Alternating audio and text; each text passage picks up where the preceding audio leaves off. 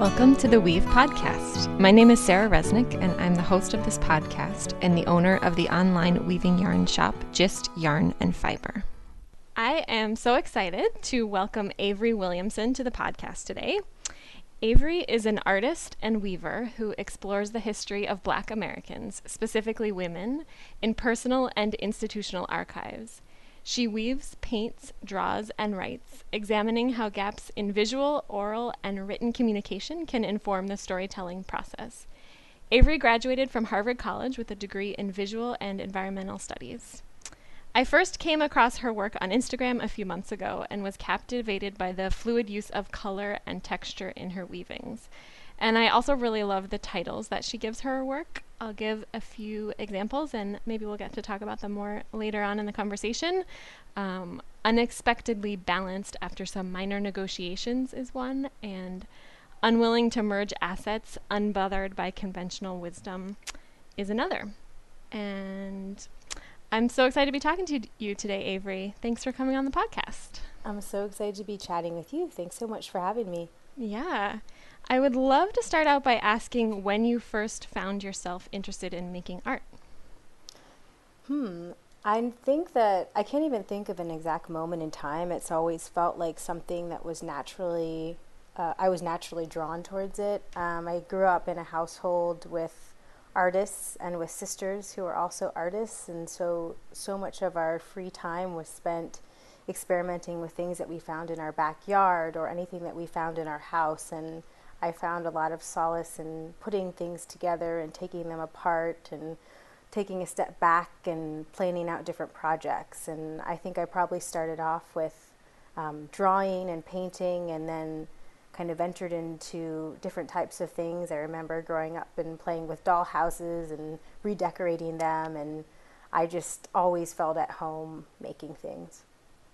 That's great. So you said you come from a family of artists. Are your parents artists? So my dad is a teacher and a landscape painter. My mom is not a visual artist, but she writes very well and is very creative in those types of ways. And then I'm the middle of three girls, and my older sister is a performance artist, also incredibly talented painter and drawer. And then my younger sister studies art history and is so thoughtful around art and research, and also paints and draws a bit as well. Wow. What a cool family to be from. We're fun. We're quirky. How did you find your way towards textiles and weaving? Yeah, well, I think I spent a lot of time with my grandparents and my grandmother growing up after school. And my grandmother also painted and knitted. And I remember just thinking about how much I loved feeling textiles and thinking about how they could transform into a sweater or a scarf. And so I was always drawn to that. And then about 4 or so years ago, maybe 5, I had graduated from school and was in that awful period where you're looking for a job and doubting yourself and wondering if you'll ever get out of your parents' basement. And I came across all these amazing textiles on Instagram and online, and so I just bought a few things and actually started by making a frame loom, and got started and tried to teach myself things, and it just felt so peaceful in a chaotic moment in my life, and I haven't stopped since. What kind of materials do you like to weave with? Primarily wool. I started using acrylic, and honestly, anything that I find that I think that will stay together and keep some structure, I'll give it a try. I've also, I think early on, was trying to use just natural things like leaves and reeds, and just seeing what I could do because it felt low cost and relatively low effort. And I've really just expanded to try anything, and I try to think about where I am geographically and what's available and experiment in that way. You write in your biography on your website that your work examines how gaps in visual, oral, and written documentation can inform the storytelling process. And I'm wondering if you can talk more about this and how you first became interested in exploring those themes.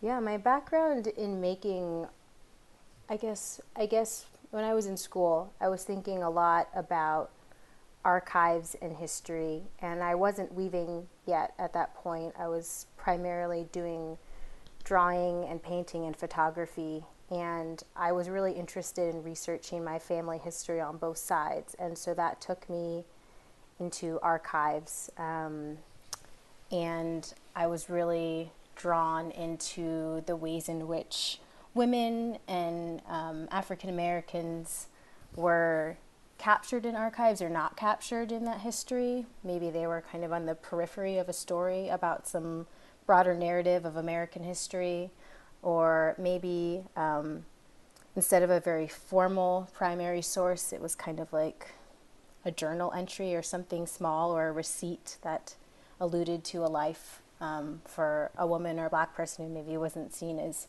the central part of a story. And I thought that was a really interesting place to start in research, and led to really interesting questions and a unique path for research. And so that's really a lot of what my earlier art making was around. And it was also, because it was historical information, it was primarily black and white and pretty one-dimensional. And so I was doing a lot of that, but really missing color and wanting to introduce that to my work, and not really sure how to do that. And so that's also where weaving came in as a way to explore color, but also capture in some of the titles of my work the narrative, historical elements that I found to be so interesting. What kind of archives and places were you diving into that research? All over the place. I think one of the most interesting archives that I thought about was the personal archive. And when I was doing research on my family, I had captured kind of this box of like ephemera from one of my great aunts. And she had saved like her World War II rations card. And she had saved all the letters that she had sent to her brothers who were overseas during the war.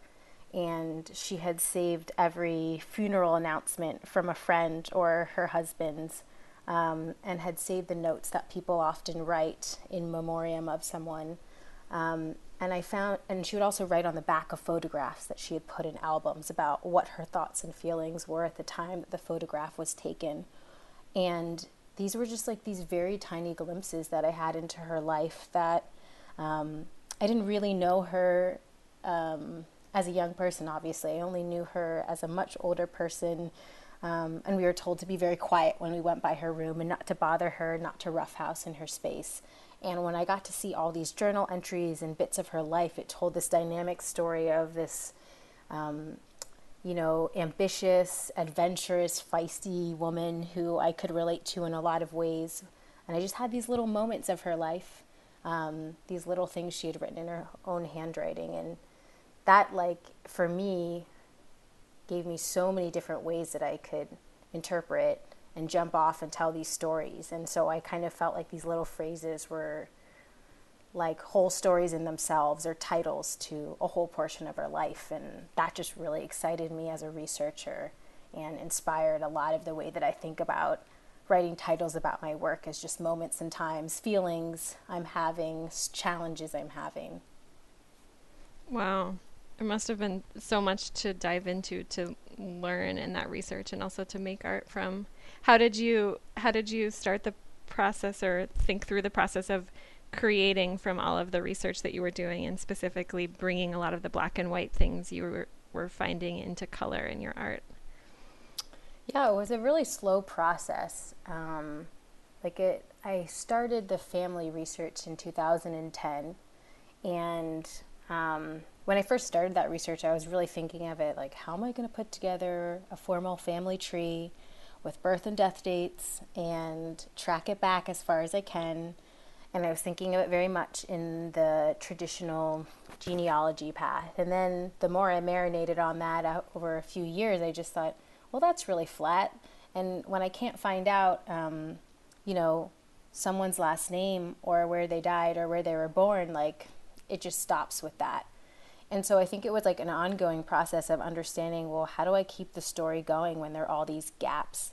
And so I continued to try different media to try to explore that. So originally it was photographs, and then it was writing, and then it was kind of transforming photographs, and then it was going to national archives and looking at redacted materials and thinking about that as like a way to make a mark and a way to show and take away information. And I think with each step it became more and more comfortable with breaking from a traditional media and just trying something that felt like it captured the feeling I had when I was looking at that work. And so I think once I made the leap from like photographic manipulation, printmaking to painting is really where I started to feel like, wow, there's a whole world out there. And then I made the leap to weaving. And I thought, I'm never going to go back to taking a photograph. Like, that's too flat. Why not add texture? And why not consider something being asymmetrical? Or can I hang it on a wall and just photographing it within a whole scene of a room tell a different type of story? And I just started to think about space so much differently at that point. And I just also think working directly with your hands and getting away from being in front of a computer screen is just like so freeing in this moment in time, and it like reminds you of what it was like, depending upon how old you are, what it was like to be a kid and really just use your hands so much. And that's just been one of the most exciting and relaxing and engaging parts of weaving in this moment of time, is like close computer, walk away, it's just you and your loom and your things. That's great. Do you create your weavings to put together in an exhibition, or do you create them to sit on their own, or how do you create your work these days? I'm kind of in between all of those things. I'm trying to be a little bit more planful in my weaving practice and maybe like have bigger goals in mind. But usually I just kind of sit down and say, I have a few hours on this Saturday. These are the colors that are really speaking to me, or this is a painting that I've been really interested in and I want to try to interpret it on my loom.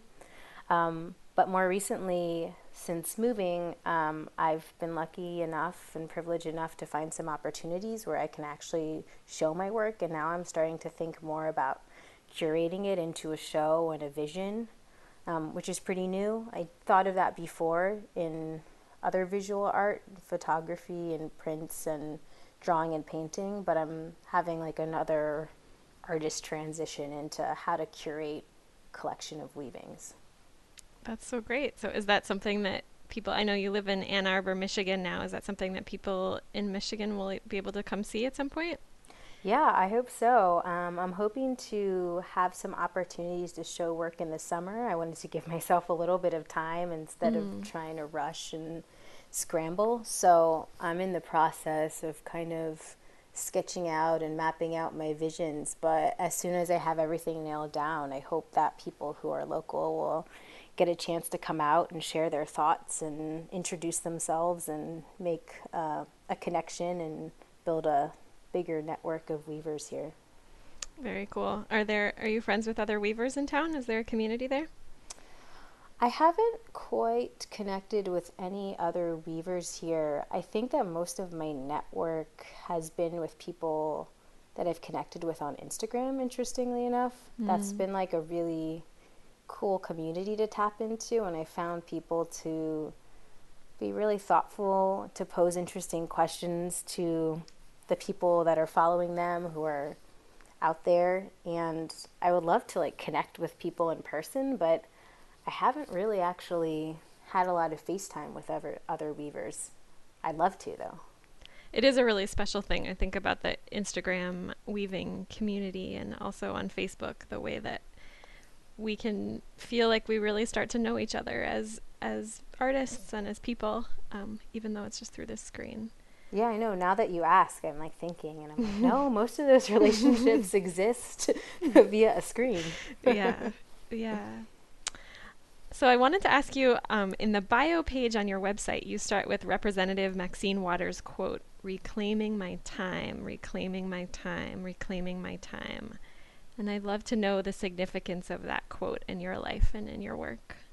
Yeah, no, I'm so glad that it kind of rose to internet fame and probably beyond that, because I know it has a technical meaning in the world of politics, but I felt that it captured a feeling that I have, and when I talk with my sisters, other makers, we can really relate to it. And one way that I interpret it is just like, one, as a person who makes things, I feel like a lot of times I'm like fighting to make things, fighting against the other obligations that I have in my life, and having to choose between, socializing or cleaning or cooking to do something that is really important to me. And then I also think in the context of like my ancestors, the women who have been in my life, who've come before me, who have probably been so interested in making things and art and have tried to do that and have done it really successfully, but also maybe just didn't have the opportunities or the privilege or the space in their lives to do it in the way that I've done it, and I've been able to do it. And so I think of just like the privilege of doing what makes you feel powerful, what inspires you, what motivates you, in addition to the other obligations that we as women have in our lives.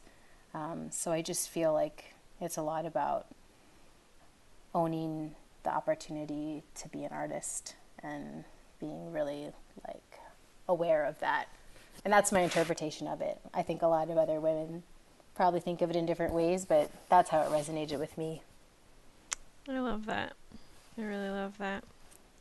And I also am so thankful to have parents that are so supportive of art, who understand it, who encourage it, who have always encouraged it.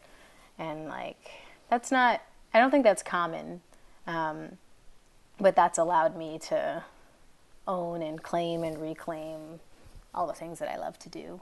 Yeah. Where did their love of art and their encouragement of art come from? Is it a long history in your family, or?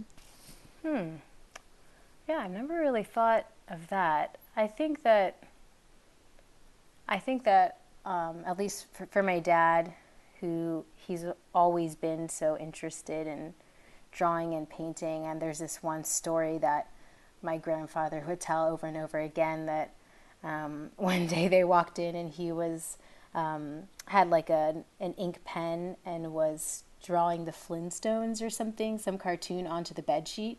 And the first thing that they said was like, "Oh my gosh, you have such wonderful skill in being able to do that." And then they were like, "Why are you doing this to our bed sheet?" And I think like that kind of captures like, there's parents who are happy that you have such skill in doing something, and then there are parents that are like, "Why are you destroying things or painting on the wall?" And it's just like all a matter of like what they say first. And I think that like having parents or guardians or caregivers who can recognize talent and look for opportunities for their kids to do that is just so special. And I think that on both sides of my parental unit, there have been parents who saw interest or skill and made it happen even in difficult circumstances. And I think that can be hard if you're not necessarily someone who is a maker in that sense, but I think to recognize that and support it is really special. And some families just have a long line of people who see that and let it happen and support it. Yeah, that is really special. So we talked a little earlier, you talked about the titles that you give your weaving, and I would love to ask about the inspiration for a few of the favorite titles and weavings that I saw on your site, and I'll tell you a few of mine, and maybe you want to share some of your own favorites. There's one piece that you have called "The Body/Country You Have" versus "The Body/Country You Want." Could you talk about what that weaving looks like and where the inspiration for that came from? Yeah, this is one of my most recent weavings. It was an experimentation with making some changes to my loom so that it could be even longer. So it's almost I think it's 4.5 feet long, which is bigger than most of my work. So it was an experiment in that sense. And then as I was finishing it up, it was January, which it's now February, but I was kind of being inundated with all the language around New Year's resolutions and transforming yourself and making all these commitments that you're going to let fall away in 1 month. And then I was also thinking about 2018 as a marker in time and just taking note of all that I felt had changed over the past 3 years, and how I was feeling about being in America and the language of leaders, and just wondering kind of what my place was and what I could do to continue to make it a country that I love and feel really proud of, and just being conscious of the way that you move through your world and your community and your country and shaping it to be what you want, and really remembering that it is a place that you shape and it's not something that just happens to you. You have an active role in that. And I think for me at least, a lot of the language I've heard, especially around immigration and people of color, is really difficult to hear because I'm a Black woman and so many of my ancestors came from other countries by choice in some instances and not by choice in other instances, and how much that shapes how I think about where I live. And so it's kind of all these conflicts that we feel, and sometimes powerlessness. And a lot of times when I sit down in front of my loom, all those thoughts are at play and all those things are being processed in one place. And this is kind of the outcome. And to be honest, the piece didn't land exactly where I wanted it to land. And that was kind of how I was feeling about my country and my body. So it fits. But you're like, it is what it is. And Yeah. sometimes that's like the process of making things and living and all of that and voting and being like, well, maybe the person I voted for didn't win. All right, this is still where I am. This is still what I have. Mm-hmm. Have you found weaving and art making to have a different role in your life over the last year as the racist political climate in our country has gotten worse and worse? Yeah, I think so. And I haven't quite nailed what the change has been, but I've definitely identified a change. I've been feeling as though when I don't weave, when I don't paint, when I don't draw, I feel even more unsettled. And it's kind of like a therapy to be sitting down and making things. And I found that like I have to be even more aggressive with my time to make sure that I'm making things, because that's oftentimes the only way that I can really feel centered in the other parts of my life where I have less control. And I just also think that when you're someone who writes or paints or weaves, that's kind of like where you interpret the world and share that interpretation with other people. And I think it's so important, especially as a person of color, as a woman of color, to make sure that your voice finds a way into this narrative of America right now. And so I feel that making is like living right now. And all of that has accelerated. It's always been how I felt, but it feels even more important right now. Yeah. That makes a lot of sense. What about, I'm interested in hearing about your piece, Unwilling to Merge Assets Unbothered by Conventional Wisdom. Where does that come from? Yeah, I mean, I think that like a lot of people who are in their 20s and 30s and 40s too are probably inundated with messages around marriage and partnership. And if you use Facebook, that's like half of what Facebook is babies and marriages, and then like unfortunate announcements of death. And sometimes it feels like there's all these messages being sent to you about what you should be doing at this moment in your life. And so that was really on my mind as I was working through a few of these pieces and wondering, what if I never want to share my bank account with my partner? What if I always want to be able to buy yarn and never have anyone else ask about it or judge or wonder where all my money went? What if I want to keep these separate parts of my life, these flawed parts of my life, all to myself forever? what does it mean to like open that up to someone else, or to share that, or to put a home together. And so I think that those were just things that I was processing based on what I was hearing, and were also just little phrases, snippets, narratives that really resonated with other people. And other people were wondering the same thing. And I think sometimes the titles can put out a thought that other people weren't really sure how to articulate, but in the format of labeling art felt like a really accessible conversation piece. And so I really enjoyed hearing the responses that people had, and the freedom that a title of a piece of art gave them to comment on Facebook or on Instagram. It was just intriguing to me. Yeah. What are the most what piece have you put out into the world that's had the most intriguing responses? I'll have to think about that one. I think that there's a few pieces around like dating type things that people really loved. There was one piece